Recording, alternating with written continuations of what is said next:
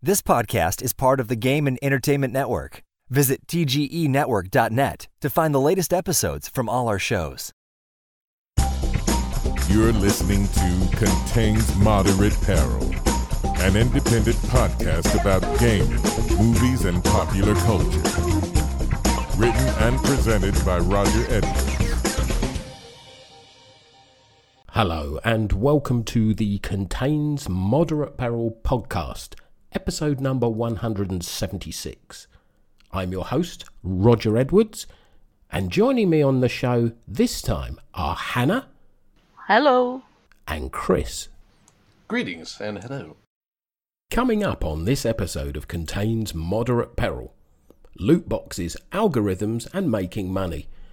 We'll be looking at the iniquities of game publishers and the way they generate revenue. Have you ever been outraged, shocked, and offended by something you've seen on TV or in a movie or video game? Do you make it your business to research things beforehand, or are you happy to go in blind and to hell with the consequences? And in light of EA's recent comments, is the future of gaming cooperative play? As ever, there's a lot to discuss, so without further ado, let's dive right in.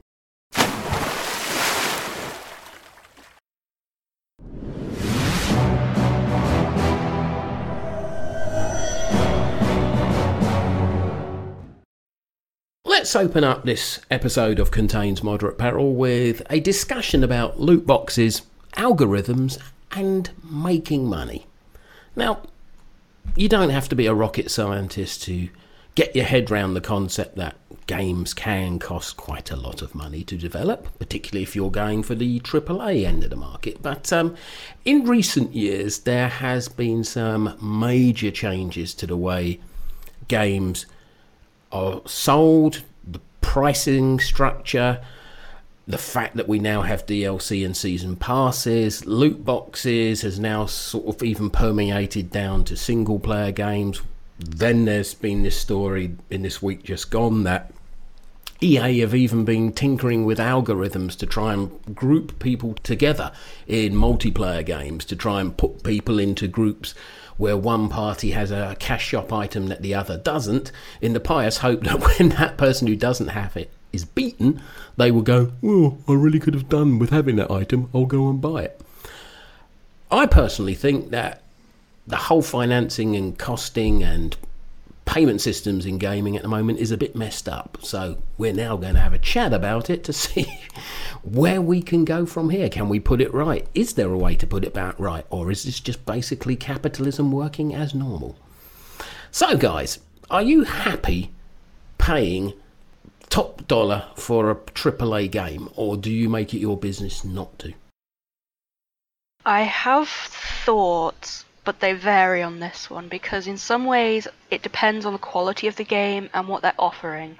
So say a game like Civilization 6 comes out and you think, "Oh, that's a great game, but I'm not sure, say $60 is too..." I can't remember how much it was on launch, but say $60, and it's just like, no, I don't want to pay that. And then they're charging for extra DLCs if you want to play as this country, this leader, and you look for a sale, and it doesn't quite get low enough, but it's still, you recognise the quality, and it's sort of like trying to toss up whether it's worth the money or it's not. So when you hear about things like this patent, which obviously wouldn't really come into play in Civilization, for example, unless you're playing as this country and you get matched with somebody else and you completely just whoop their asses. But it's hard to discern without knowing what you're going into, what sort of value for money you're getting, and how else they might try and milk you, because if you've already paid $60 for a game, you don't want to be then paying another $100, $200 for extra stuff. As far as I'm concerned, so I do pre-order games still. I actually wrote about as much on a submitted little op-ed piece to another website, and it's just when I make a decision to pre-order a game, generally sight unseen, it's because something about the experience that's being offered feels worthy of the money being asked. Like, for example, a game like World of Final Fantasy. I had never even heard of that game before, but it had adorable characters, it had Final Fantasy nostalgia notes, and it looked like an old school Final Fantasy game. Those were good enough reasons for me to buy in. But a game like, for example, Civilization 6, to kind of bounce off Hannah's example, it's a strategy game for somebody who is an absolute idiot when it comes to strategy and thinking and tactics. So that doesn't really carry nearly as much value for $60, but maybe if it was like $20 or something like that, maybe I would at least be willing to try it out. So it's all about what the game looks like it may offer, and admittedly, there are a couple of times where pre-ordering does burn me, because after I've pre-ordered, I start learning, hey, these loot boxes are literally including power, or there's some competitive mode nonsense that's going to be the focus of development from here on out, or something to that effect. So but at the same time, I try to, I guess, maybe justify in my own head that I've spent my money wisely, as well as focus on the experience that I bought into to begin with. So it's why I've subscribed to a bunch of MMOs, why I subscribed to WildStar from the very start, because even though it was focusing on raids and other experiences, I was focused on the world it was creating. For example, when I ended up buying into the Kickstarter for what was that? The repopulation. I thought, okay, well, you know what? It seems like a pretty small amount of money to, quote, gamble on a sandbox experience that I'd never had before when I was growing up and playing MMORPGs. And I tried it. It was miserable, but I helped bring a game somebody else likes to life. It's rationalization for sure, but it's also, I don't know. It's all a personal preference, in my opinion. Whether something holds value or not, it's never going to be anything more than a personal preference to me. Indeed. I mean, this is something we touched on in the last episode of Contains Moderate Peril, about when we were talking about early adopters, or whether you wait 12 months and then just pick it up as part of a bundle at only $15. Sometimes you're not just paying to buy the game. You're not just buying the pre-order. You want to be part of the buzz, the community, the atmosphere that surrounds that game when it actually launches. You want to be absolutely part. Yeah, agreed completely. Destiny 2, you want to be there when it kicks off. I recently started playing Shadow of War, which I pre-ordered months ago, and I bought the top tier of the game, which I must say now, hideously overpriced. And what you actually get and how it pans out, it's not that great a value. However, I did get to go in on the launch of the day with everything that's available, with pretty much everything that's unlocked. Mm-hmm. But to then just put that into perspective, if you hadn't bought that, you would have bought 2/3 of a game. There's literally content that is essential to the game that is stripped out and gated behind a different tier. And if you don't pay for it, you are hobbled. And that bothers the hell out of me. Oh, absolutely. Yeah, no, for sure. Completely agreed. I mean, I don't want to pay full tort for something and then learn later that I've been hosed out of an experience or items or even quests, for example. Like, things that you can experience that would otherwise be part of the game normally that you have to pay a pass for. That I'm definitely not encouraging and saying that's a good thing by any stretch. That's garbage. It's 100% garbage. Yeah, I think also on that point, Assassin's Creed Origins, which I think is coming out this week. I forget when it comes out, but basically they have, if you pre-order, there's like a bonus mission, and I'm not sure if you can buy it later on. But the idea that you are locking actual content behind a pre-order, that rubs me the wrong way. That game looks fantastic, but if I miss out on content because I don't currently have the money to pre-order it, that doesn't sit right with me. It was particularly egregious in that example because I saw several sort of articles relating to that game, and they weren't just selling you the fact, they were actually positively crowing and bragging about it. You know, buy it now or you'll miss out. And that's just, frankly, I think, a little bit insulting. It's arrogant as hell for sure, yeah, without question. It's not even like trying to be cute about it at that point. Yeah, it's just preying on people that don't have the money and think, oh, but then I'll miss out on that, and it's horrible. You just... It annoys me a lot. Understandably so. I can understand why this would upset many people for multiple reasons. Because we are all here gamers of a certain age group, and we'll be quite flexible about that age group, but we're not embryos. Yeah, what'd you say? What? Let's cast our mind back to the good old days, this terrible thing that you now get into where you refer to the good old days, where you just bought a game outright and that was it. You owned it. You had the game. There wasn't any additional content coming. You just bought the game. And if there was an expansion coming within 18 months' time, then you just paid separately for that. It has changed so radically in the space of about 5 to 10 years. I lay a lot of this down to free-to-play in the MMO, because what worked in the MMO industry has now bled down into other types of game, the co-op games, the first-person shooters, the single-player RPGs. At one point, everybody looked at the success of free-to-play MMOs, which was circa 2010, and thought, ooh, I want a piece of that. And it did. It fundamentally changed things, and we jumped on this as customers and thought, yeah, this is good. Yeah, I don't have to buy it. I can try before I buy. But it seems to have, the tables have been turned now. Or do you feel otherwise?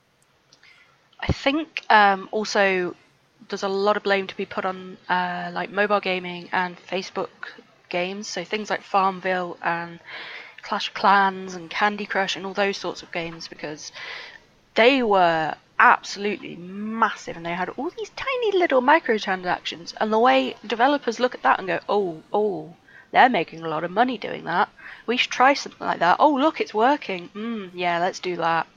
Yeah, I don't think free-to-play is the root cause. It's certainly a pretty large symptom of a greater disease, certainly, but I think it's part of a facet of an entirely bigger problem with AAA development, because costs are soaring. Going back to your talk about the good old days, I got to believe, and I'm coming completely from a realm of assumption on this, so I could be wildly wrong, but I got to believe the dev kits for an SNES or an NES were not really very expensive. And the teams developing a lot of the classic games were small, like a couple of dozen people at most, maybe. And so the costs, the money on the return on investment for games of that age was a lot higher. And so at the same time, they had to make sure a game was more complete, because there's no way to, once it's shipped, that's it. It's literally set in stone of a sort, or set in chips as a way. But anyway, so free to play has certainly made it easier for them to kick out an unfinished game. The proliferation of the internet has definitely helped, because now they know there's ways for people to kick out additional patches and day one patches from the very start. And a game like Candy Crush or mobile gaming and stuff like that, where I gotta believe that the dev time on a game like that was pretty minimal, because of how repetitive and simplistic its mechanics are. There was not a lot of time necessary to put that game together, and so there's a lot more money to be made in something like that. I don't completely agree that free to play has been the start. It's just a part of the problem. Yeah. Is it an inevitability that because we are living in a world that is subject to not particularly robustly regulated capitalism, that it's the nature of all leisure industries to go down this road? I hope not. I definitely hope not. I'm sorry, go on. We used to have a music industry that at one point was driven by sales of records, physical vinyl. And then along came the digital age and blew that business model out of the water. So now they've had to adapt. And now if you want to be successful in the music industry, it's about the touring, it's about the physical appearances, it's about selling people multiple versions of one particular track, because there's remixes, there's different versions of it. It's about gating content, it's about merchandise. And that seems now to have sort of bled through and blighted the sort of the gaming industry now. The gaming industry is about gating content. It's about not being content with just selling a product to somebody once. It happens with movies as well. You don't just buy the theatrical cut. There's the extended edition of the director's cut, the guy who did the cleanings cut. It's there's just so many opportunities to try and resell your product or to continue that financial cycle. So when you release something, it's not just a one hit, you've paid, that's it, move on to the next product. Do you not feel that this is just something that it's the nature of the actual market itself that forces this upon all things? Or do you feel that maybe there's a way to beat it? I think that in some ways, yes. It's interesting you mentioned the music industry. I watched a very interesting video on YouTube a few months back now, but it was talking about how the music industry has changed and how all songs nowadays sound the same, and that it's not just your imagination, that the amount of money, like years and years ago, you had to put music out and you would be taking a risk over whether people liked it and latched onto it or not. But nowadays, you hear those songs everywhere and they all have these repetitive hooks, repetitive lyrics, and they all sound very similar to each other. And you hear them everywhere you go, and it's constantly thrown in your face, and you get it with movie trailers and even TV trailers and so on. And it's because the amount of money they're putting in and the amount, I think there's a little bit of greed in there as well, like they want to get their money back. They put all this stuff out and they make sure that you are listening to it and buying into it, and it is a problem. I think there are some areas that show some promise, which are particularly in like indie music, indie games, but there's something there that just it doesn't feel nice. Yeah, begrudgingly, I will admit, that does seem to be the way that the entertainment industry is going. But at the same time, I can't say I'm super ultra shocked by it. Disney has literally made its money on rehashing its crap. How many adverts have you seen of them reissuing an old movie as like, coming back from the Disney vault, it's the it's so they've always done that. They've been very shrewd. They've been pioneers in some respects. Yeah, without question. Yeah, they've been the trailblazers in rehashing and repackaging the same crap. So this isn't super surprising, unfortunately. No. But it's whether it's a result of people being greedy, the cost of production going up, or what? I don't know. It's maybe it's a bit from column A and column B.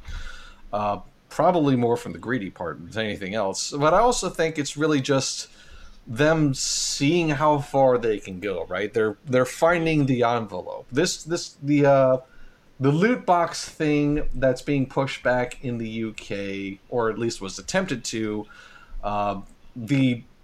The rules that were instated by the Isle of Man, which I didn't even know existed up until I was doing research about it. And now with this algorithms matter coming up, like loot boxes are finally coming into a spotlight that wasn't really there before. So I think finally people are starting to get fed up with all the pushing. Now, whether that will ultimately lead to some changes or a little bit of scale back, or if the companies in question have to just simply bide their time and wait for the Twitter outrage to boil over and then pass on to the next, viral topic, then it's really hard to say for sure. But I do admit, unfortunately, it does feel like the entertainment industries in general, in gaming and music and movies, are going that route an awful lot. I don't like to admit it. I don't like it. I'm definitely not a fan, but it does feel that it's been heading that way for a while now. We're just now friggin' noticing the ride for some reason. I don't know. I think we noticed it, but it wasn't as bad. And now that it's being so blazingly obvious, it's sort of like... It's pervasive for sure, yeah. It's absolutely... like, yeah, it's pervasive. It's... The moment you first hear about a game about to launch, like what's the next bullet point that you see on that little final title card at the end of the video? It's like pre-order now. Pre-order now, season pass, blah blah blah. Yeah. You keep on seeing things like that, and it's just ingrained now. It's expected. It's happened so often. It's been drilled into your face so frequently that it doesn't even cause a blink of an eye anymore. No. Though at the same time, the Game of the Year edition is going to come out at some point. So if you want to wait for a sale on the whole package, great. Yeah. If you are prepared to do that, then you have sort of gamed the system. You will get everything in not even 12 months' time, sometimes in 9 months' time. Yeah, exactly. And it's the fault of people pushing these loot boxes and algorithms and pre-orders and season passes. If that's the way it's going to go, then people are going to go, okay, then I'll wait for the Game of the Year edition and get it in a Steam sale. To that point, I do want to apologize to everybody listening for pre-ordering video games, because I'm probably part of the problem. Well, so am I, because I pre-ordered Shadow of War, as I just admitted. However, let's counter that. You still get developers like Ninja Theory who basically turn around and say, we don't need publishers. British video game developers, Rebellion, have now ditched their publishers. They self-publish, and as a result, their games are more reasonable. And look at Hellblade: Senua's Sacrifice, which has been moderately successful, where they put it out for, what, $30? But it is up to an incredibly high standard, that game. It's been critically well received. It's been well received by the fans, but because they bypassed a big publishing company, they managed to put it out at what I deem to be a considerate, measured and sensible price. And it's on my wish list, and I will hopefully pick it up over the Christmas season and play for it. I have checked that game out, and it does feel like a AAA game.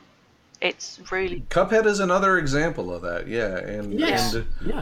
And even Nintendo, okay, one of the largest video game companies of the world, they are recognizing, like, in a very hands-off manner, with their Ninties lineup. They give them a platform, and they obviously use their spotlight, but at the same time, it doesn't feel like they're forcing any sort of publication nonsense like EA would do, for example, or Ubisoft. Or Xbox. It does feel...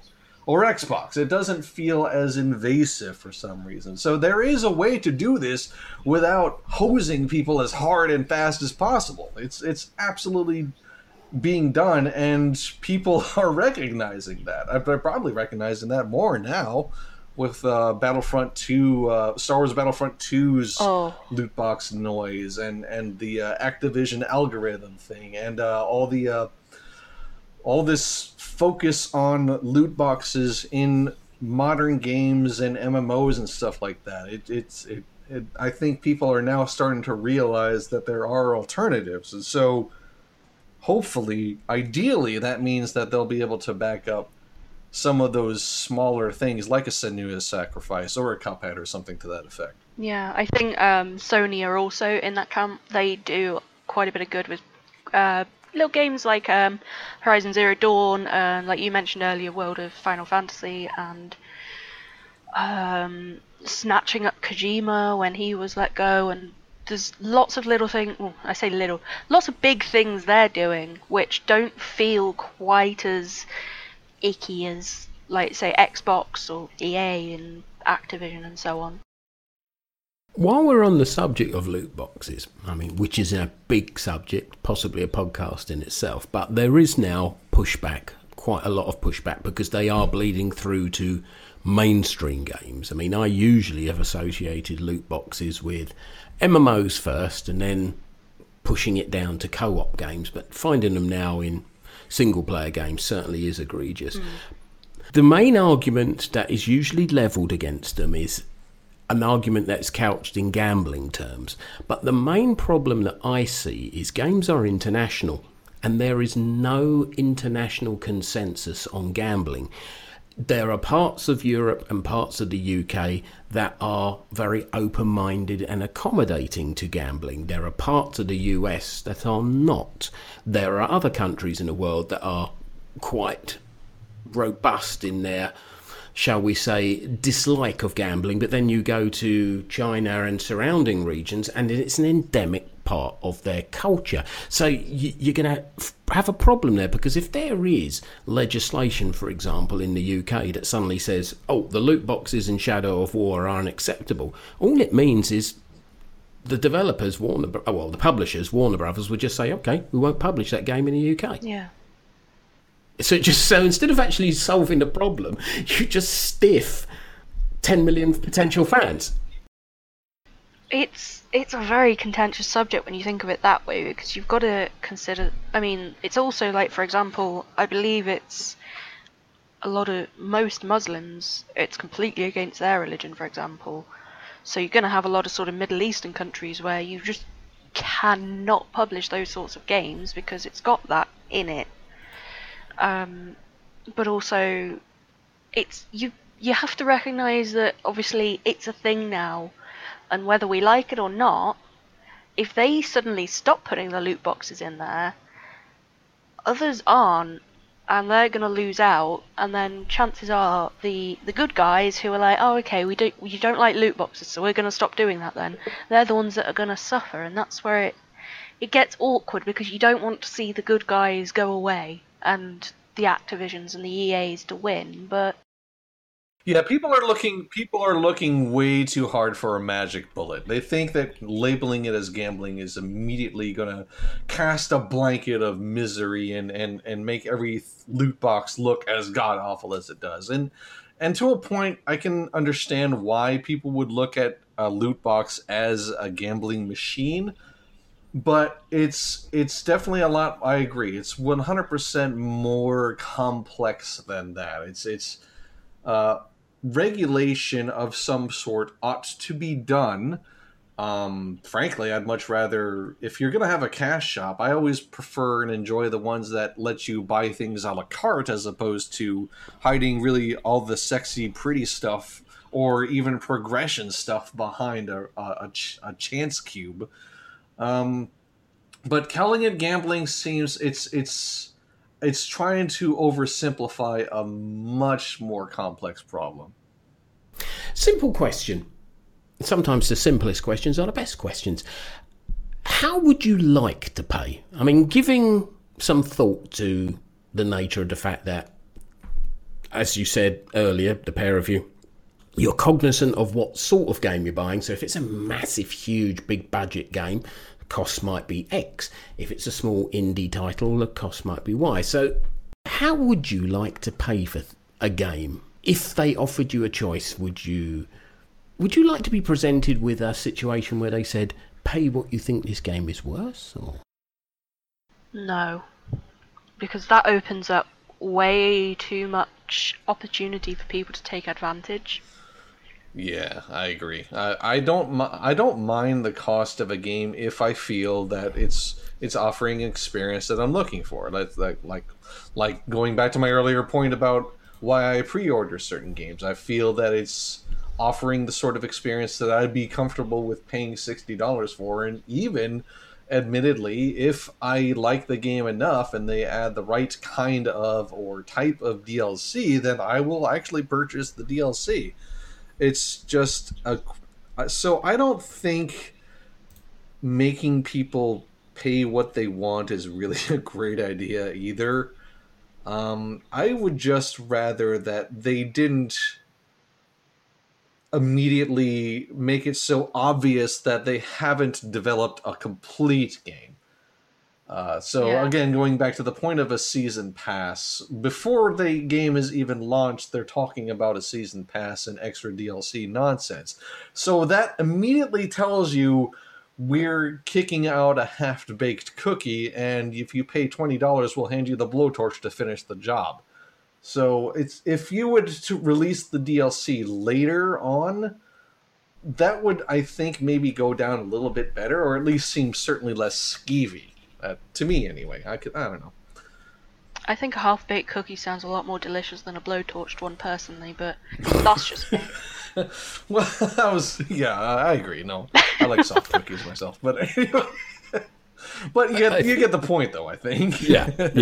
I think it very much depends, doesn't it, on the company? I mean, again, I'm going to go back to my example of Rebellion, but they don't have a publisher; they self-publish. So when Sniper Elite 4 came out this spring, if you bought the base game, you got a campaign that had a comprehensive story. When you bought the DLC for the season pass, it was a separate story. You didn't play through the DLC and go, hello, this fills in all the plot holes, you just strip this out of the game. It was separate. So you can have both, but you can have just one if you want to buy the bare bones version of the game. You're not getting cheated out of anything. Exactly. It's a separate additional bonus, which in this particular example was very, very, very good.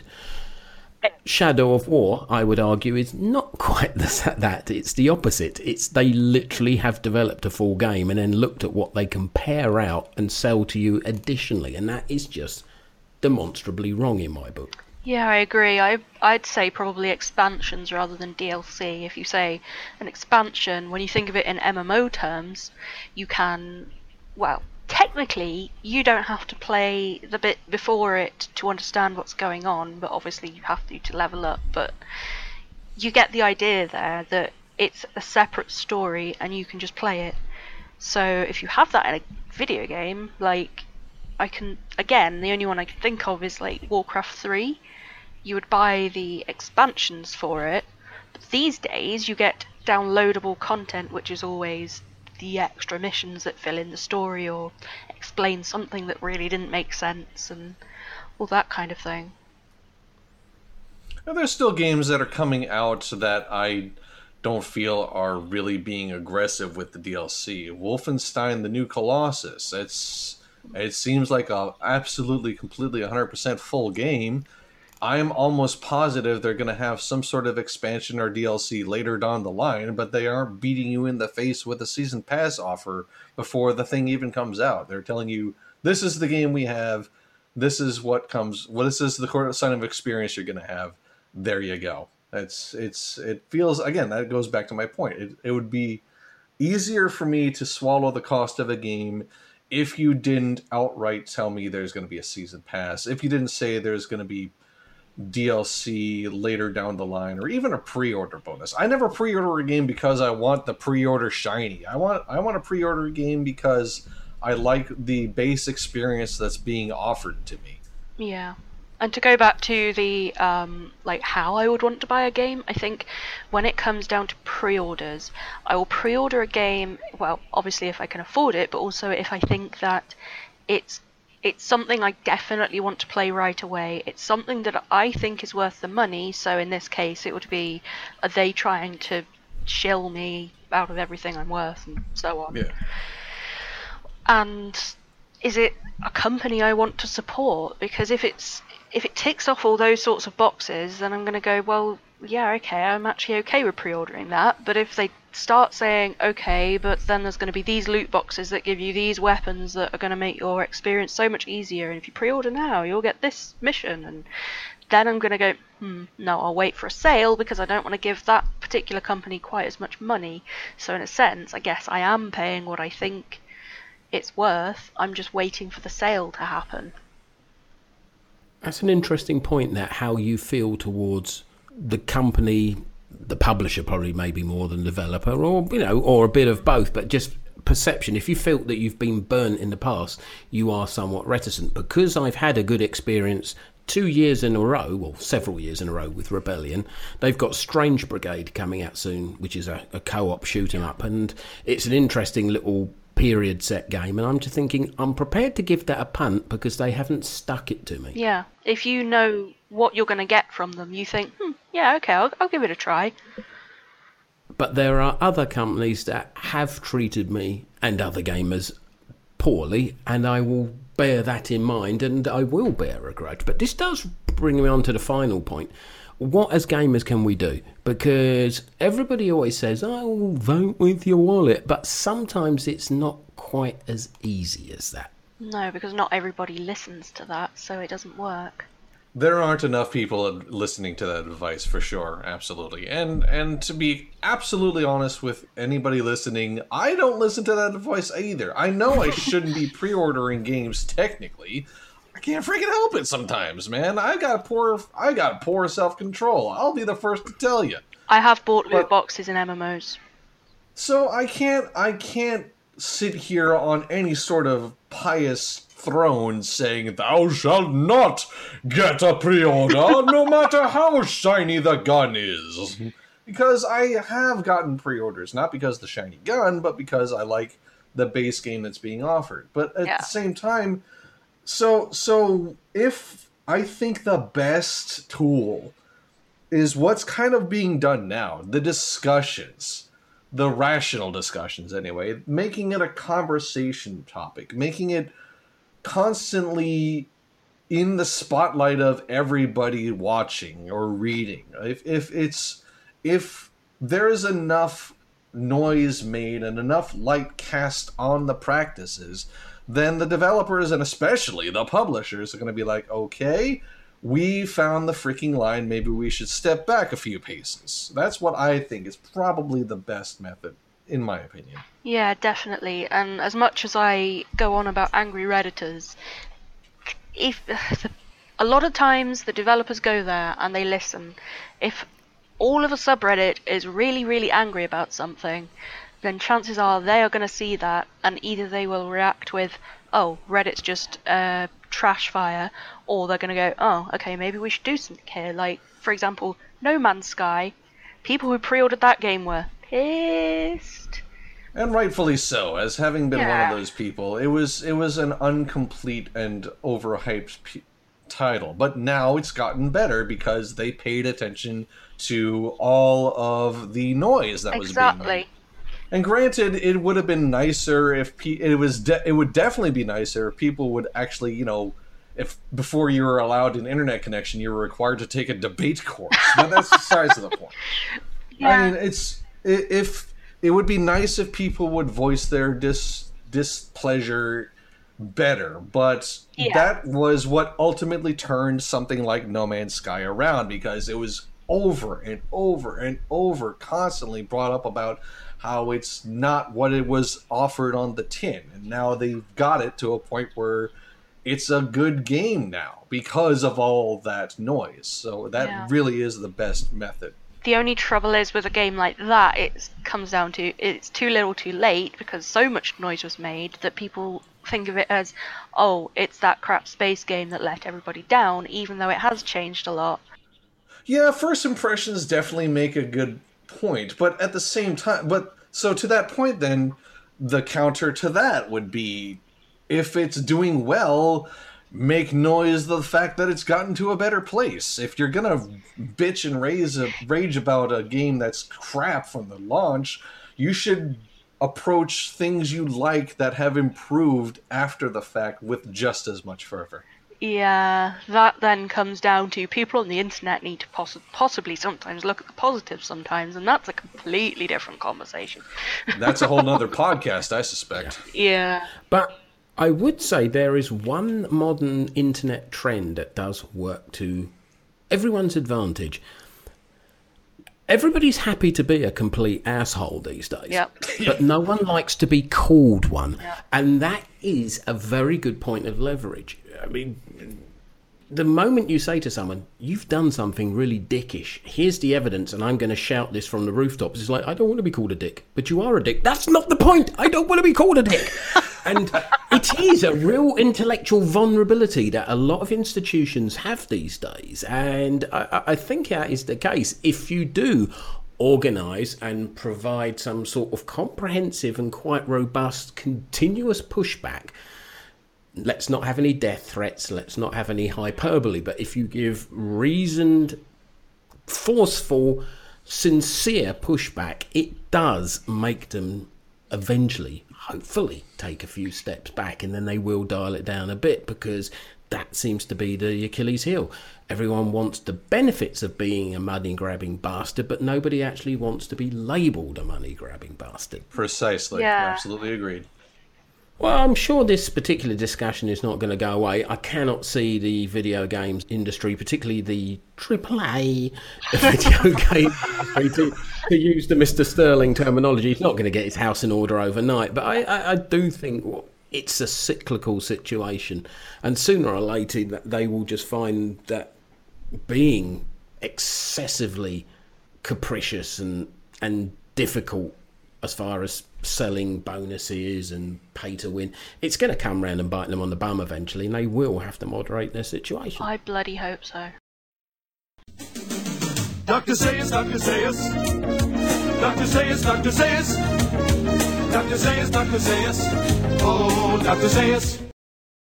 Here's a little topic that's been on my mind for a while. It regularly comes back like a bad penny. We shall call it read the label. We live in an age now where if you want to know about a product, there's an unparalleled amount of information that you can access easily.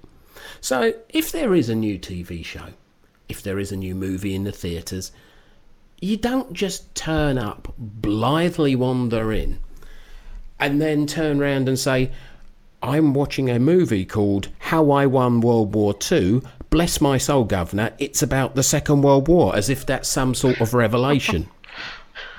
Simple fact is, we live in an age now where you should have a particularly good heads up if a TV show or a movie is going to have content that you don't care for or is going to offend you. Yet, even still, in this internet age, we still live in a time where tabloids will habitually kick out stories about, oh, there was an excessive amount of violence in the debut episode of such and such a show, or there was horrendous, shocking sexual content in this show, or so-and-so flashed their nipples, or, oh, poor blimey, Governor, I copped a bit of bush in that one. And it just really, really flabbergasts me that this is still a thing. Or is it? Or is it really just simply a self-indulgence of the press? But it has got me thinking, and I was just thinking to myself, well, in Netflix, this is a new form, really, of sort of, relatively speaking, of allowing consumers access to TV shows. And I do realise that there was a couple of shows recently on Netflix. There was one recently about that tackled the subject of suicide, and some people were a little bit shocked about the content. 13 Reasons Why. That's it, yes. And it just, again, just made me cognizant of this subject. And I just thought, what do you guys do when there is a TV show on something new, something that you are interested in? Do you do any research, or do you go in blind? Have you ever been shocked, or have you been shocked recently? How do you address this point? Because let's face it, we do now live in times that are radically different from the 70s. Even in mainstream network television, quite a lot of things go now.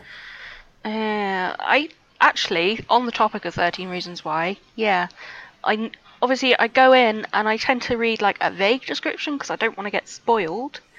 But the whole premise of that show is the girl commits suicide and then leaves behind tapes for all the reasons why she ended up coming to this conclusion in the end, which was a whole different issue, but I'm not going to get into that one because that's a dark path to go down. But the ending was particularly quite shocking because it basically there were scenes of sexual assault and how she actually did kill herself, and it wasn't.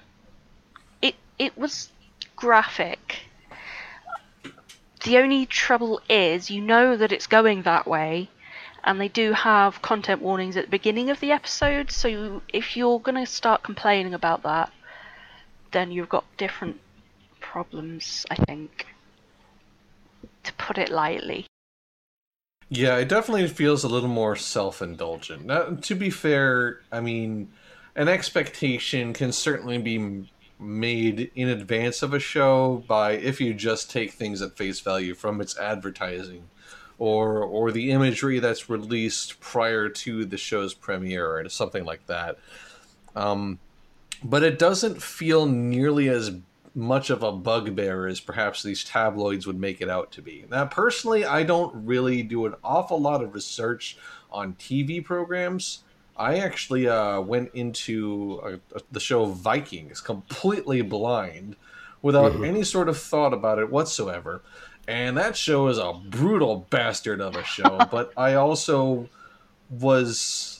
I mean, I was all reasonably okay-ish with it because, for one, it's a story about Vikings and how, you know, they're a brutal bastard race. So I'm sorry, brutal bastard group of people for the time. Culture. So I was culture. Thank you. That's the word. Yay, culture. But it's so I don't go into it. So for TV, I do come in a little bit blind, and because I guess I don't feel I'm risking anything in terms of money. For a movie, I like to see trailers, and I want to see a little bit more before I purchase a movie ticket because I'm paying a little more than I would to sit on my ass for 2 hours, 2.5 hours, and I want to be sure that sitting on the ass will be enjoyable. So I want to get a little more information ahead of that. But in either case, for films or for television shows, I don't think it's nearly as shocking as tabloids would make it out to be. It's certainly not nearly as damaging.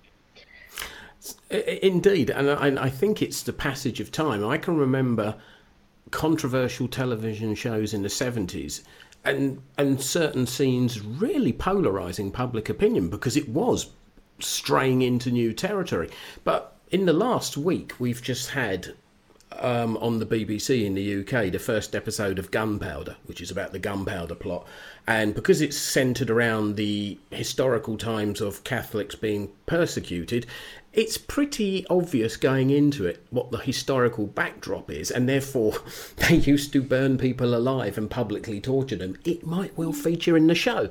So if you had shown that in the 70s, people might have freaked out. But now, because we've had this continuous drip of upping the ante in all mediums of what you can and cannot show, to me, anyone who just turned on the show blind and went into it, particularly in light of the fact that it was on after the watershed, which is a point that I will come on to into a moment, to my mind, they were just on a hiding to nothing. It's foolish in the UK to watch anything blind after a certain time and then be outraged by it because we have this concept of the watershed.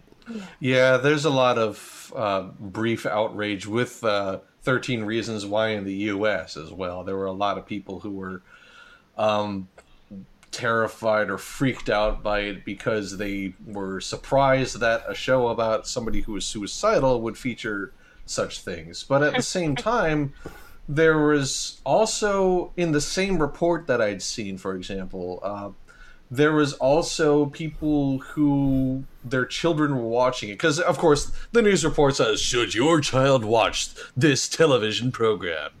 And then, it started off, it led in with the whole outrage about a suicidal main character.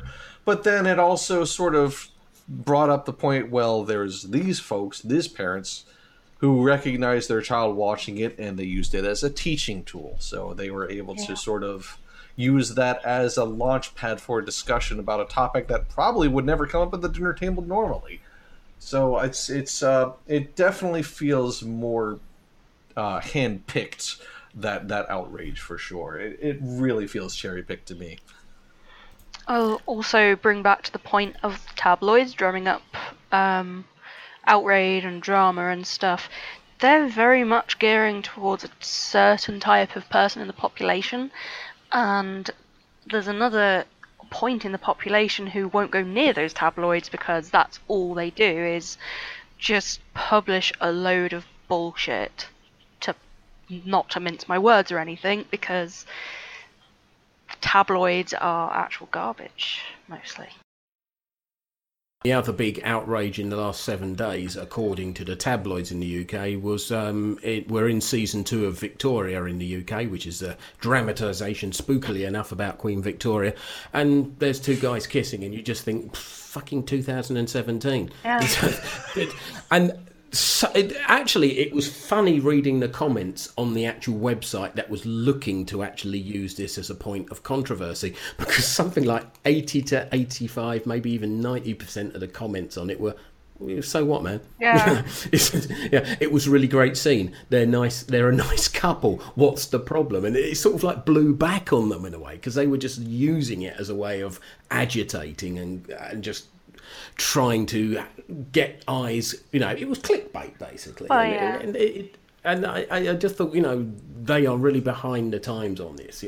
There's a lot of that in fandoms as well. I mean, you've got the female doctor for Doctor Who coming up. There's myriad people who are trying to raise a shit stink about that, and then I should think at least twice as many people just verbally slapping these idiots down. Like, just shut the hell up, dude. Come on, really?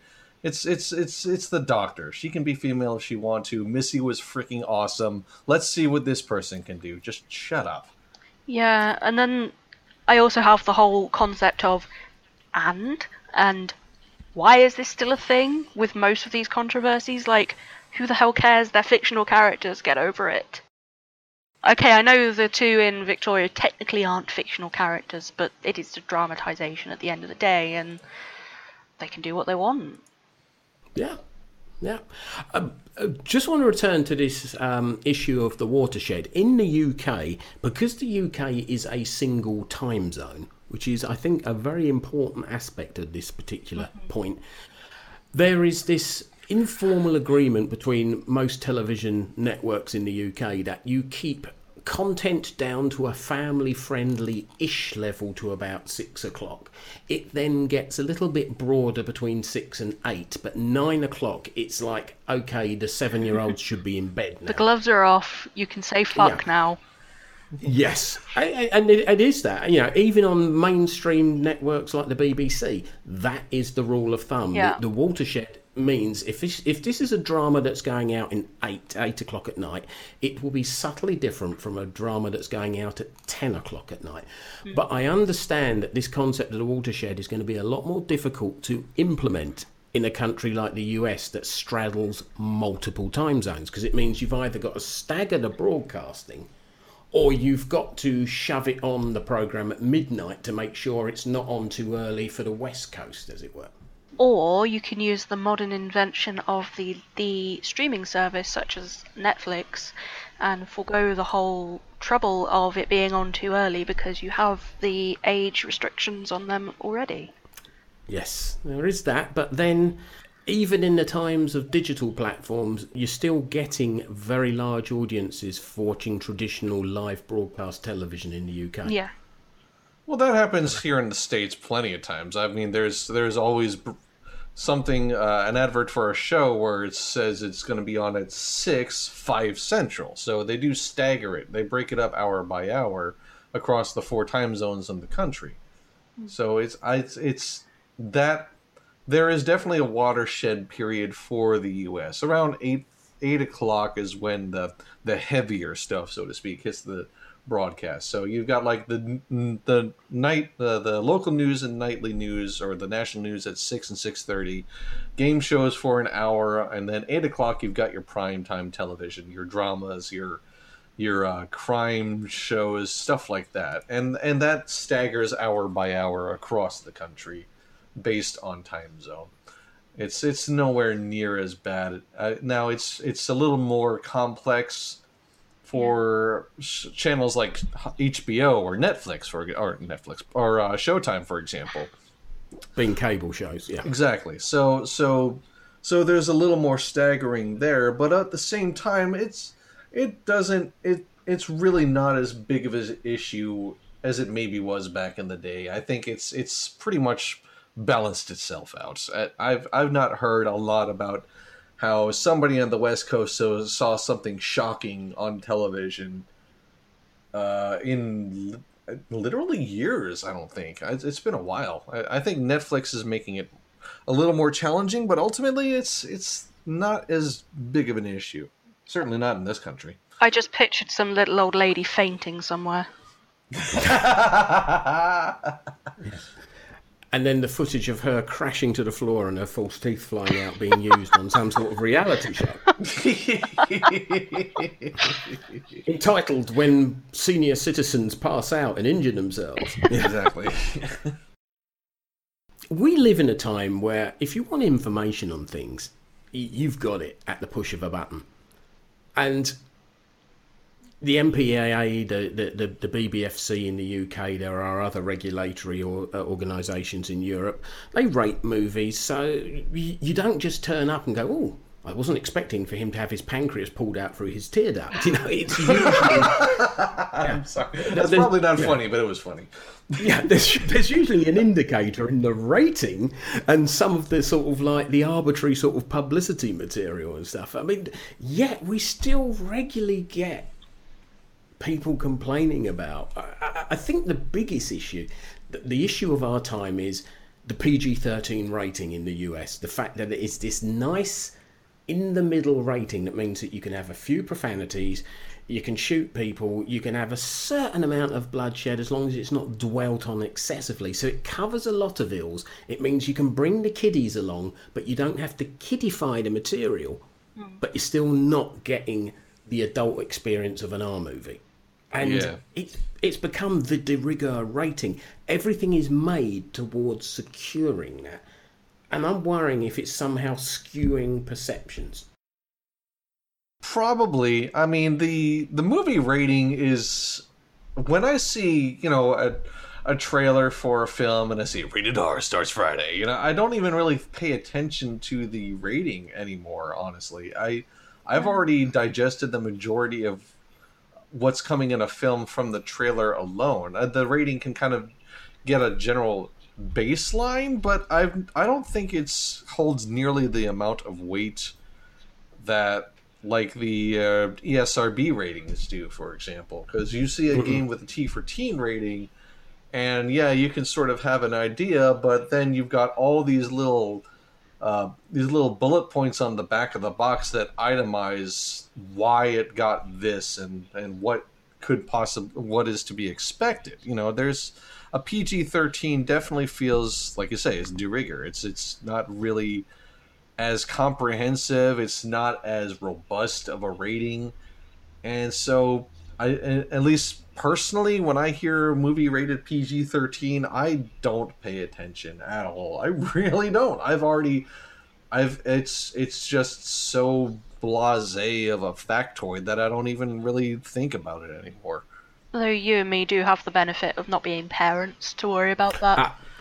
Well said. I was just about to introduce that element into the conversation, because that's fine when you're an open-minded adult who can make an informed decision. That's fine. When you've got multiple children, I mean, the person that springs to mind is our good friend Braxwolf, who's got a family of children that spans multiple ages, and you want to take on board a movie, but you have to consider it might be suitable at one end of the family, but whoa, if you've got younger children, and I think those are the times when you suddenly start becoming more cognizant of it. I mean, in the UK, the British Board of Film Classification, they run a superb website. You check the rating, and it's actually got a drop-down box, and it says if you click on this, you're going to get spoilers, but at least it would tell you as a parent everything that goes down in that movie. Yeah. See, that'd be nice for American films. That's for sure. That's as for parents. Then it would like I said, I would rather there be more robust rating systems for parents to make an informed decision for sure. PG-13 is way too broad It's certainly more too frequently used for a lot of films now, because that's what that's the biggest audience. But I kind of really wish that the MPAA had something like that. That'd be nice. And then, of course, as it's been touched on already, the digital platforms have now got this advantage where, hey, it's digital. There are enforcements in place before we even start playing this episode. You are the customer, you set up your account, you can buy your children. Hence, we had an episode of Star Trek this week where they said, fuck. Woo! I was surprised. It's not a word. It's not a word you usually associate with Star Trek, for sure. Yeah. Oh yes, Swear Trek had something to say about that, didn't they? Yeah, They did. It wasn't said at a person. It was said in reference to something. They said, "This is fucking cool." And I thought, if you're going to get away with it, don't use a profanity aggressively. That's not really Star Trek. But referring to science as being fucking cool, I'll give you that one. Yeah, that's a pass. Yeah, That's fair enough. That's one of those, you could probably see this on after 9 p.m. in the UK. Plus, we've had data saying shit. We did. Yeah, we had it. It was in oh God, what film was it?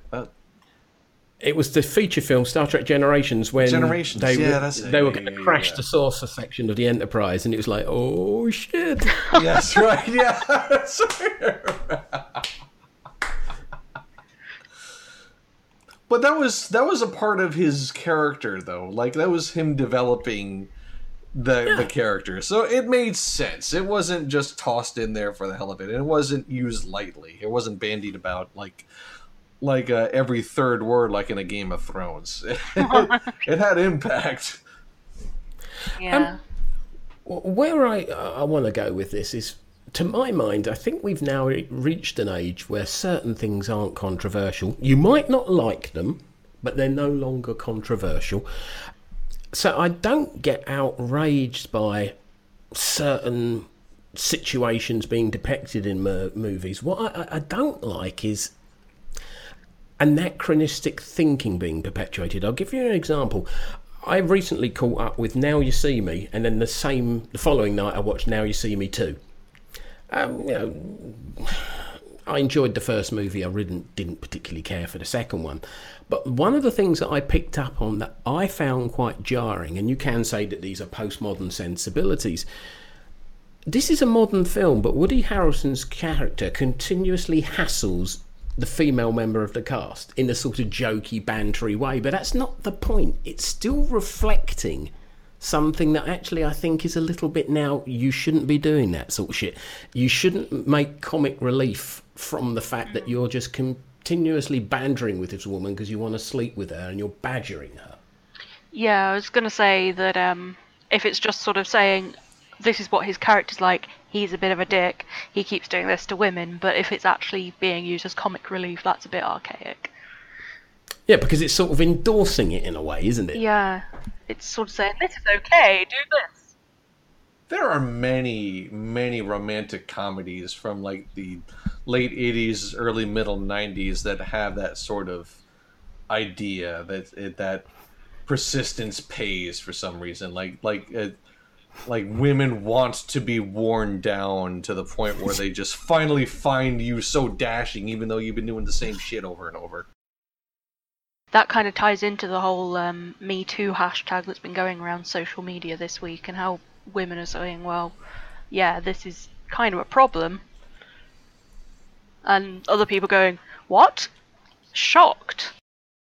Have either of you, in recent memory, watched anything or seen anything where it was something fairly innocuous and then they introduced something that actually made you think, no, I'm not happy with that? I think I have, but I can't bring it to memory right now.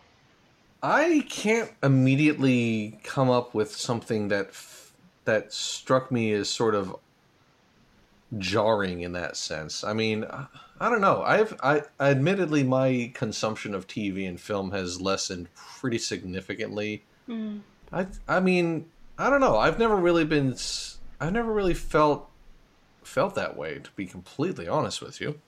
Perhaps in anime, because Japanese have a completely different outlook on all this, and you will get young lads burying their heads in big boobed ladies' chests and things like that. Okay, yeah, no, you know what? That's actually a good point. So there was something I did watch, an anime called Food Wars, I think. That basically had a really interesting premise. It was a guy who was wanting to, take over for his father's restaurant, but then his father ends up just straight up selling the restaurant out from underneath his feet. And then he's forced to go into actual culinary school to learn cooking. He does have a level of personal talent, but his situation forces him into a culinary school. And the way they actually did the cooking segments of the show were informed. They were entertaining. They were focused. This guy was challenged by somebody to make a pork roast without actually using meat. To give the idea of, or not an actual pork roast, to give the sensation of eating a pork roast without using a real pork roast. And he basically made like a loaf of mashed potatoes wrapped in bacon with like a certain sort of sauce to it to make it feel like it had the meatiness and taste of a pork roast. See, that would have been great on its own, but over the course of the episode, the characters, the female challenging characters' clothes blew off as a result of her being so delighted with the flavor of this freaking fake pork roast. And I was like, what the hell is... I mean, I get it was to hammer home a comedic effect. It was, oh my god, this food is so incredible, my clothes are blown off. But But it wasn't necessary. Everything about it was fine. It didn't need animated boobs in my damn face. It was unnecessary. And as much as I wanted to see what happened with the rest of the story, I didn't care anymore because I had anime TNA thrust in me when I didn't want it. I'm sorry for bringing up anime bullshit, Chris. It's a podcast series in itself, anime bullshit. Yeah, it really is. Yeah. But it's so out of left field, and I guess I should have seen it coming because Japan, and it's maybe a cultural thing, and I get what they were trying to do. It was supposed to be a comedic effect, but it was so superfluous. Like, I was like, your writing is good. The characters are interesting. You know what you're talking about when it comes to making food. You didn't need this. A lot of them are like that as well, so you do come across it sometimes if you watch that kind of thing. I'm not ignorant to the idea of fan service, but it just was out of nowhere. That just makes me think of Kenny Everett. And Kenny Everett, popular TV comedian in the UK in the 70s and 80s, very gangrel man with a beard, who used to dress up as a Hollywood starlet whose nickname was Cupid Stunt. And she would always talk to the interviewer about her latest film, and at the end of the plot she would say, and all my clothes fall off. YouTube it will slowly make sense. He was so sad I missed Kenny Everett. I really do need to watch his stuff. I love Monty Python, and it's the same sort of level of humour. But the fact that he got away with a character called Cupid Stunt, and that no one in the BBC picked up on it, that's hysterical in itself. That reminds me of the oh god, that reminds me of this one thing I saw. I forget the name of the program, but it was like the main character was talking to Patrick Stewart about what sort of superhero movie he would want to make, and like his superhero's power was literally all it was just like 2 hours of his character making women's clothes fall off. That was Ricky Gervais, and it was an episode of Extras. Oh. Yes, that's it. Thank you. Yeah, it was Extras. Yeah. And it was absolutely hysterical. It's just seeing like proper, classically trained, brilliant actor just this with this weaselly little smile about how every woman around him just suddenly loses their clothes. It's just hilarious. See, there's this line when it comes to this sort of thing. Like, you talked about Now You See Me and Now You See Me Too, and how he was bothering the woman, and then you get Patrick Stewart saying, and then her clothes fell off, and it's sort of like, one of these things is okay because it's done right.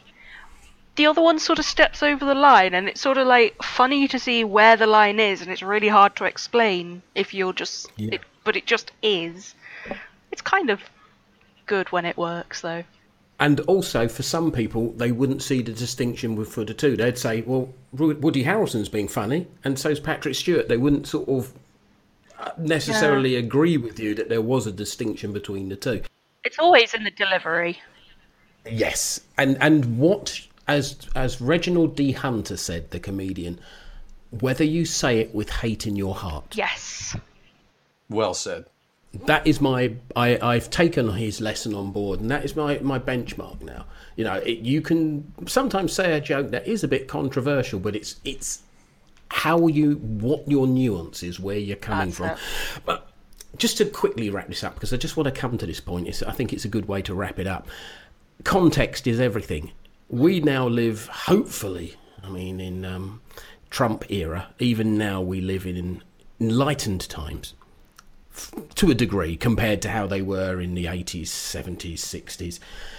You can watch old stuff and you can be offended because it really does fly in the face of so many things, but it's contextual, isn't it? Mm.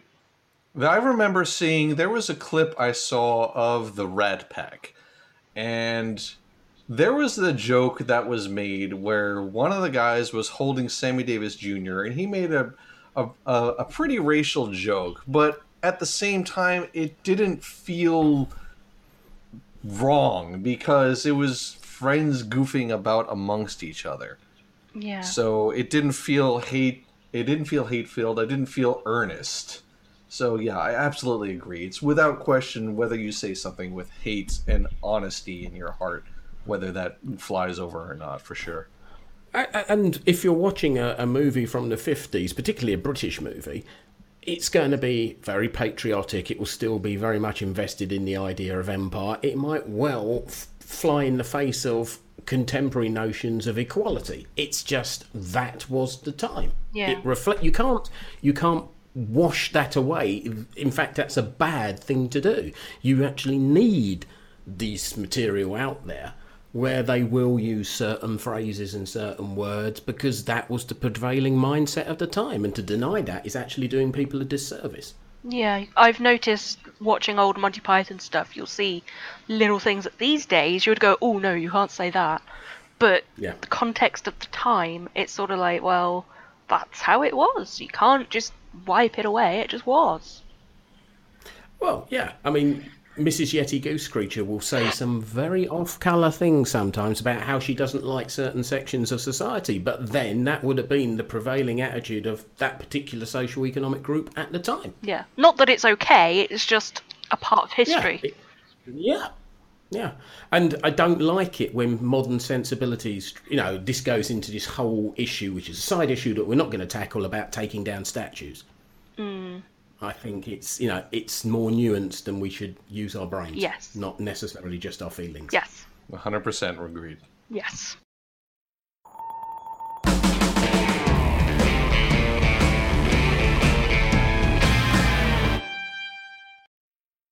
The future is co-op. Or is it? That's what EA would have you believe. What happened this week? Visceral Studios got shuttered, which was a bummer because they were a good creative little studio, but this is what seems to happen when these little independent small developers get assimilated by big companies like EA.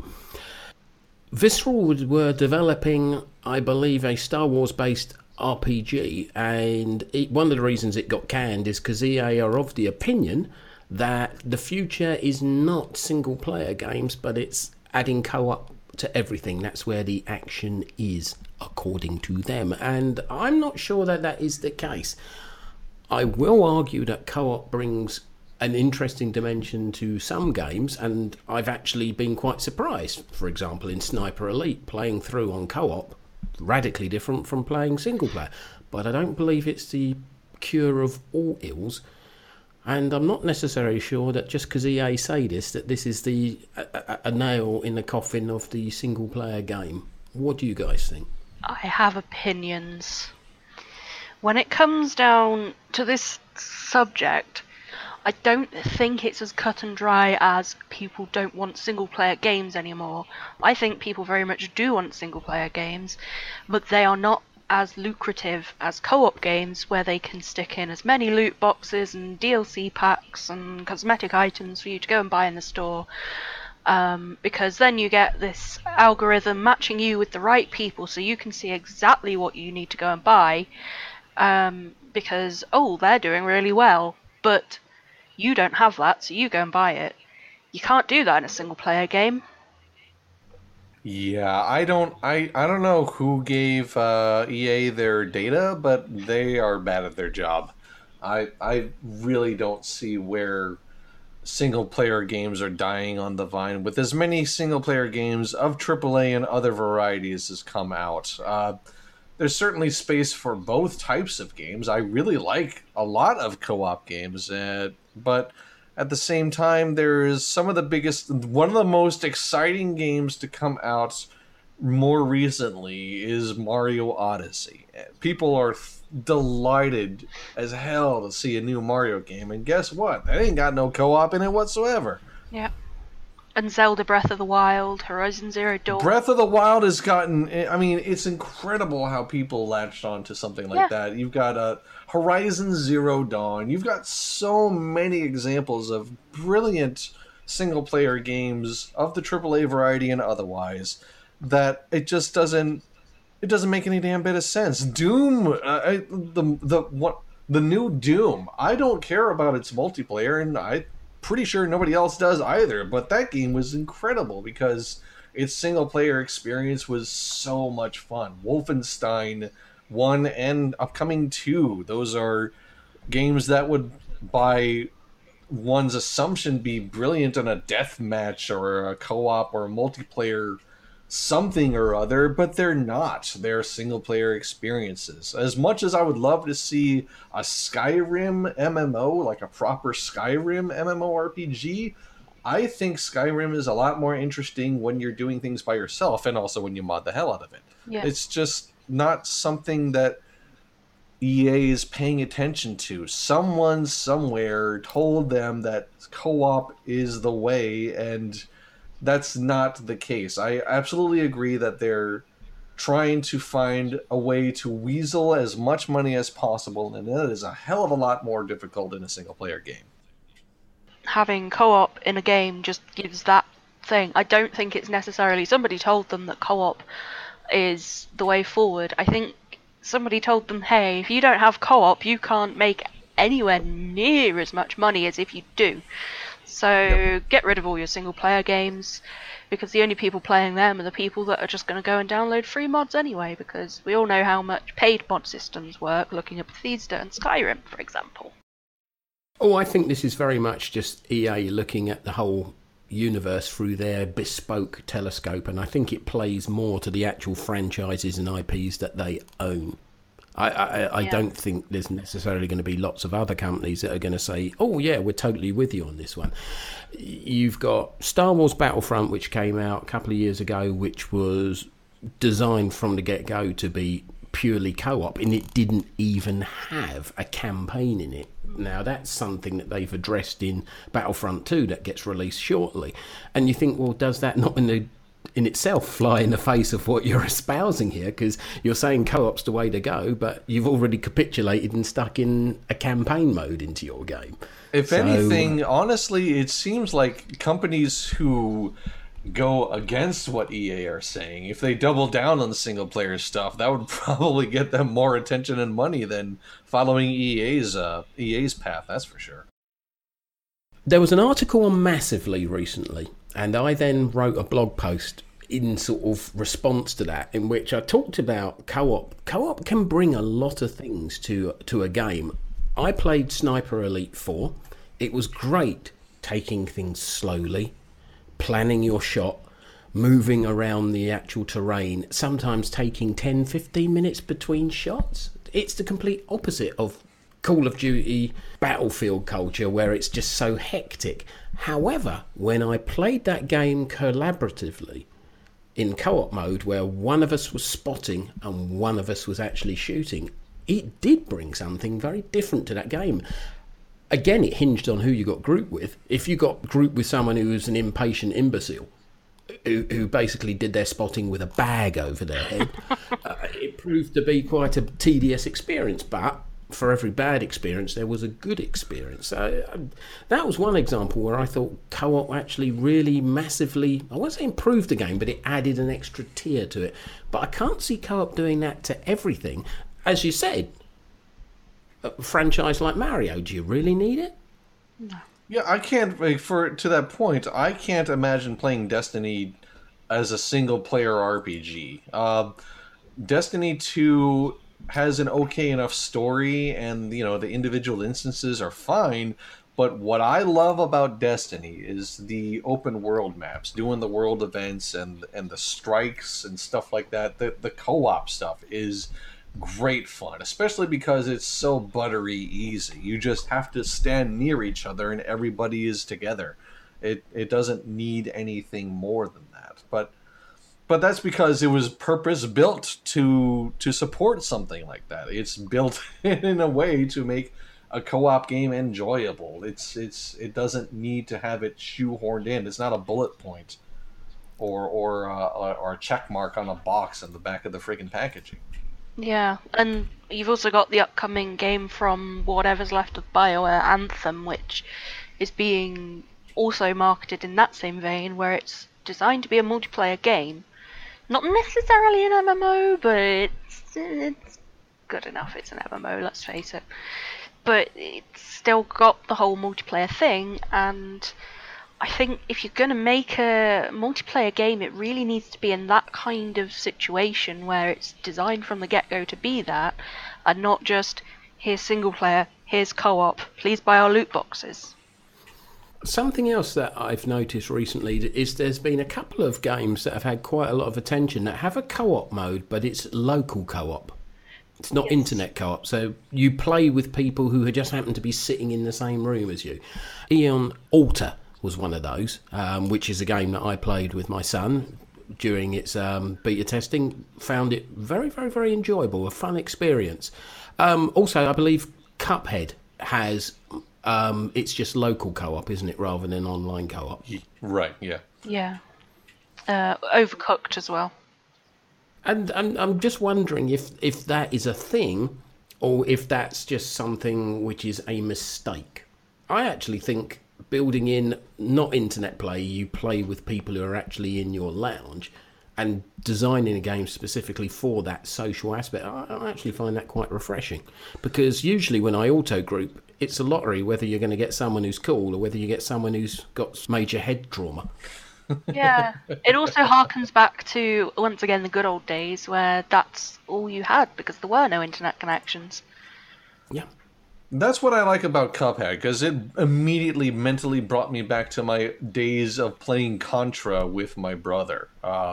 So it was couch co-op. I can't imagine playing a game like Cuphead over VoIP with any sort of delay whatsoever. Like, you have to react and coordinate and move together as a unit.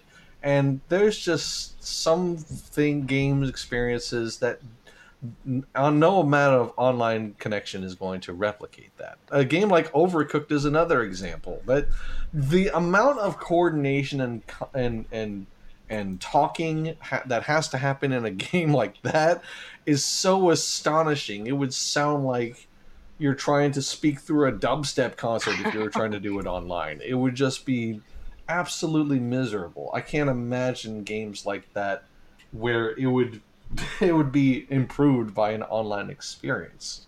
Yeah, Nintendo is doing an awful lot in that sort of area. I have had so much fun when I've sat down with our Switch and just played Mario Kart with my husband. And there's Exactly. But at the same time, there's games from Nintendo that convey themselves well without requiring communication. Splatoon 2 is always going to be my gold standard for online shooters because the conveyance in that game is so brilliant. You don't need to necessarily coordinate. You don't really need voice over IP. You know the objectives. You know what you got to do. It's really cut and dry, and you get to go in there and play. Mm-hmm. The opposite of Overwatch. Exactly, the opposite of Overwatch, precisely. It's literally Overwatch. Everybody is like glorifying the praise and the beauty and bounty of Overwatch, and I'm here with Splatoon 2. Is like, this is how you convey an online shooter, guys. Yeah. This is how you do it.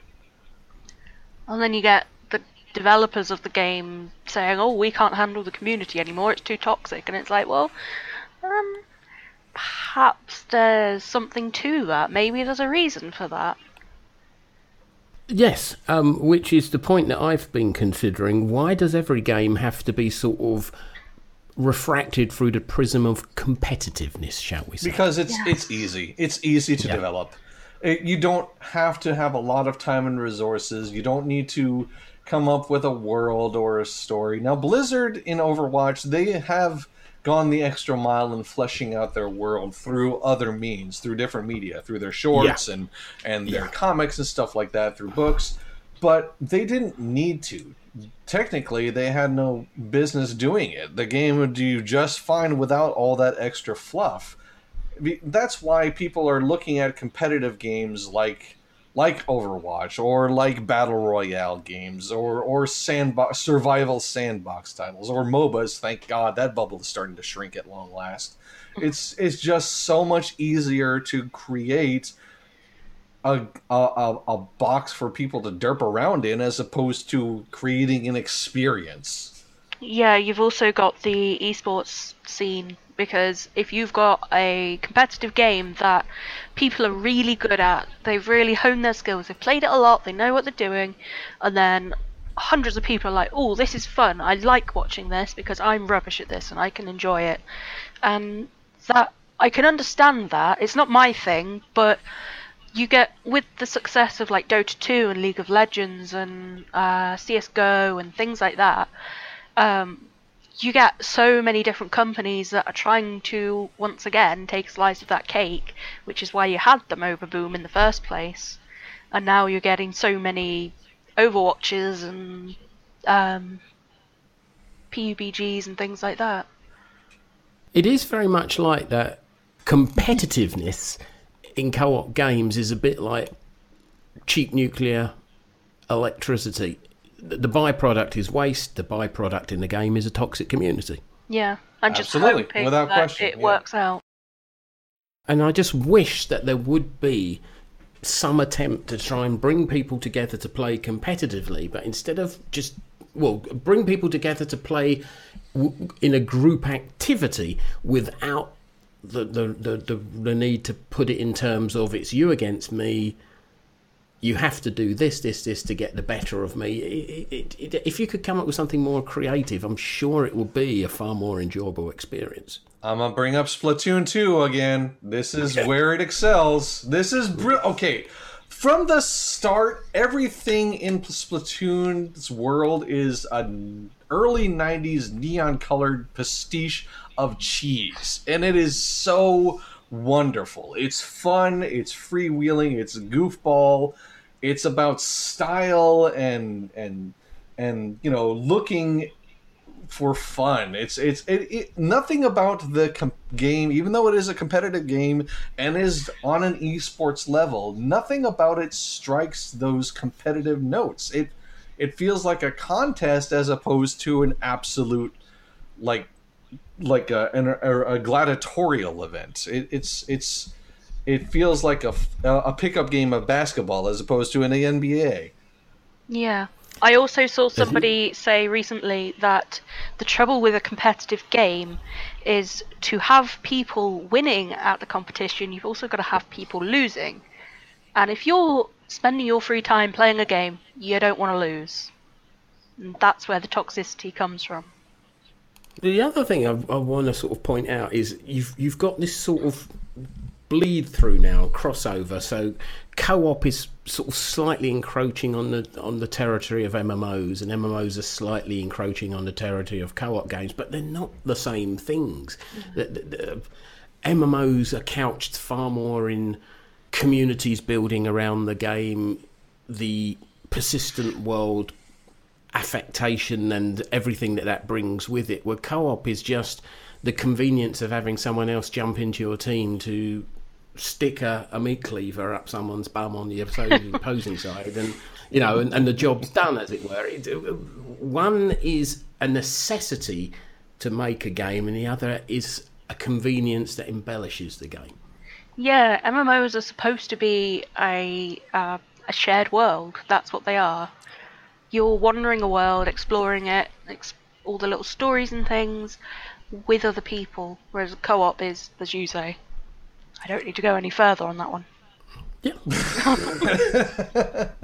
I don't know. I don't mind that MMOs or co-op games are experiencing or touching on the gray areas. A game like Destiny 2, I get plenty of people who rage at the walls and rafters about how you shouldn't call this an MMO. Why? And it's just... It's not okay. Yeah, I get it. It's not a massive world. It's not a gigantic shared universe, but the elements are still there. There's still a level of greater cooperation and a sense of community. I mean, and this is coming from somebody who generally plays most things solo overall in MMOs. I like the feeling of busyness. I like being in that sort of digital urban setting where things are happening. Yeah. And I could join in on... It's like being in the middle of a street vendor, or it's like being in the middle of a fair, or surrounded by street vendors and stuff like that. I like that buzz, even though it's not a huge universe. It doesn't have to be. I prefer that MMOs and co-op games kind of have that bleed through to a certain degree. It's just that you have to build for it. You have to design your game around making that experience the point as opposed to a bullet point. Yes, exactly. I agree. But I also like single-player games. Yes. Oh, I do too, for sure. I do too, absolutely.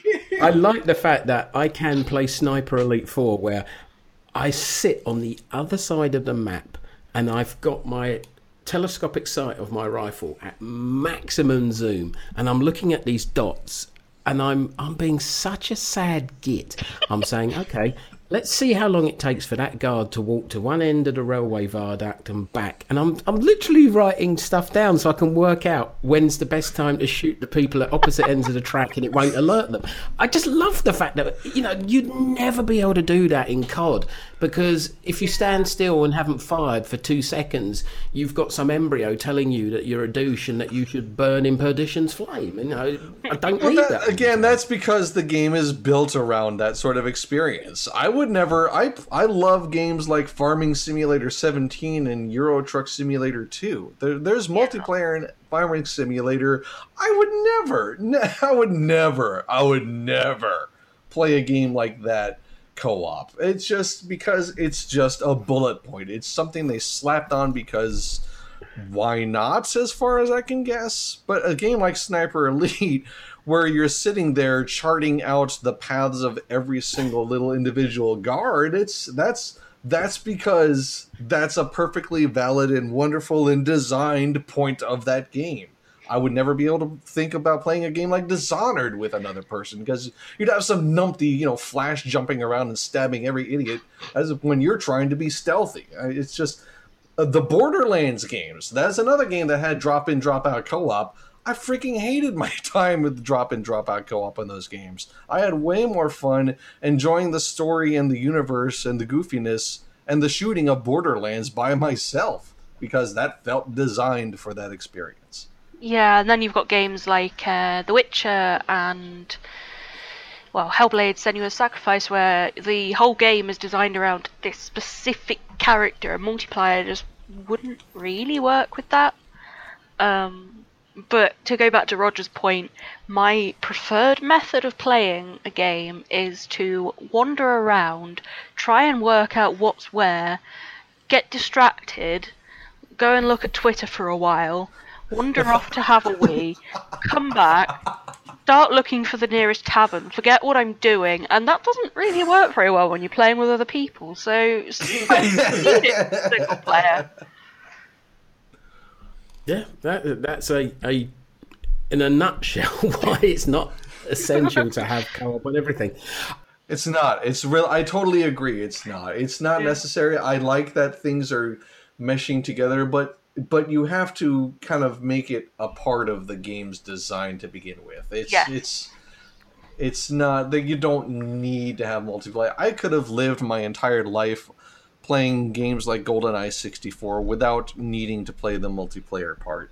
Yeah, exactly. Well, I'm looking through a bundle of keys that I have, and I bought this bundle a long time ago, and this one's still sitting there. Warehouse and Logistics Simulator. And I'm just thinking to myself, what could co-op bring to this? And envisage this. I'm actually not that well coordinated with certain types of games. And I imagine myself spending 20 minutes trying to line up a forklift truck to lift a pallet of a pallet of soda or something. And the only thing that I can think of that co-op would bring to that would be my supervisor would have turned up and say, "You should have done this 20 minutes ago. And then over there." And then you're just sat there going, "Wait a second. Isn't this meant to be a game?" Exactly. Oh, it's so satisfying though when you play those games and you're just like, right, line this up and line this up. But nobody else finds it entertaining, I'm sure. It doesn't make for good streaming. Believe me, I was doing GTA 5 the other day, and there was that bit in GTA 5 when you go down to the docks and you have to use this big crane to lift up containers. And I was phenomenally shit at it. And it took me ages to line things up and lift them up and then drop them down. And, if this had been sort of a co-op game, I would have had other people weeping into the microphones at my ineptitude, Yeah. So, I'm sorry, EA. The stream experience that I have in Farming Simulator 17 is almost always a comedy of errors. I spent at least an hour trying to work out how to mix cow feed properly. And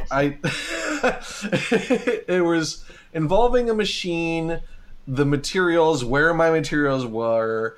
Is this the right material? Yes. Oh crap, no it's not. Okay, maybe I need this tool. No, I don't need this tool. Wait, yes I do. It was literally like an hour and a half of me trying to work out how to mix cow food, and I still didn't do it correctly.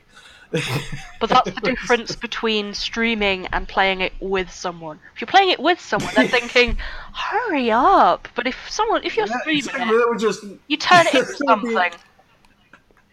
That'd be roaring at me like, "That's not how you mix TMR, you idiot!" What even is that? TMR, total mixed ration. I was joking. All I can say, in light of this very thorough and in-depth discussion, EA, if you're listening to this, we don't need co-op on everything. Think again. Yeah. We really don't. And the more it's tacked on, the more we will avoid those particular games, because they just end up feeling hollow and empty and like quick cash grabs, and that's not what gamers want. Just you wait and see. Don't be impatient, just wait and see. As Smith was asked what was his policy, he said wait and see. He said wait and see. Right, that looks like a great place to wrap up this particular episode of Contains Moderate Peril. I'd like to thank both of my guests, Hannah and Chris, for joining me today. Thank you very much, guys. Thank you for having us. It's been fun. Had an awesome time, Roger. Thank you so much. You have been splendid guests. We have enjoyed your thoughts and opinions on the various subjects that we have discussed. If you my dear listeners, have enjoyed the Contains Moderate Peril podcast, please put £100 in used banknotes in a brown jiffy envelope and leave it behind the cistern in Charing Cross Station toilets.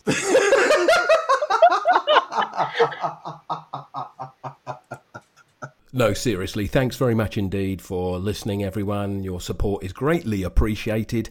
The Contains Moderate Peril podcast will be back in the immediate future. Not quite sure what the schedule's going to be at the moment. I think it possibly is going to be sort of like a monthly turnaround, but that remains to be seen. Anyway, thanks to one and all. TTFN, missing you already. You've been listening to Contains Moderate Peril. For more information, visit containsmoderateperil.com and follow us on Twitter at Moderate Peril.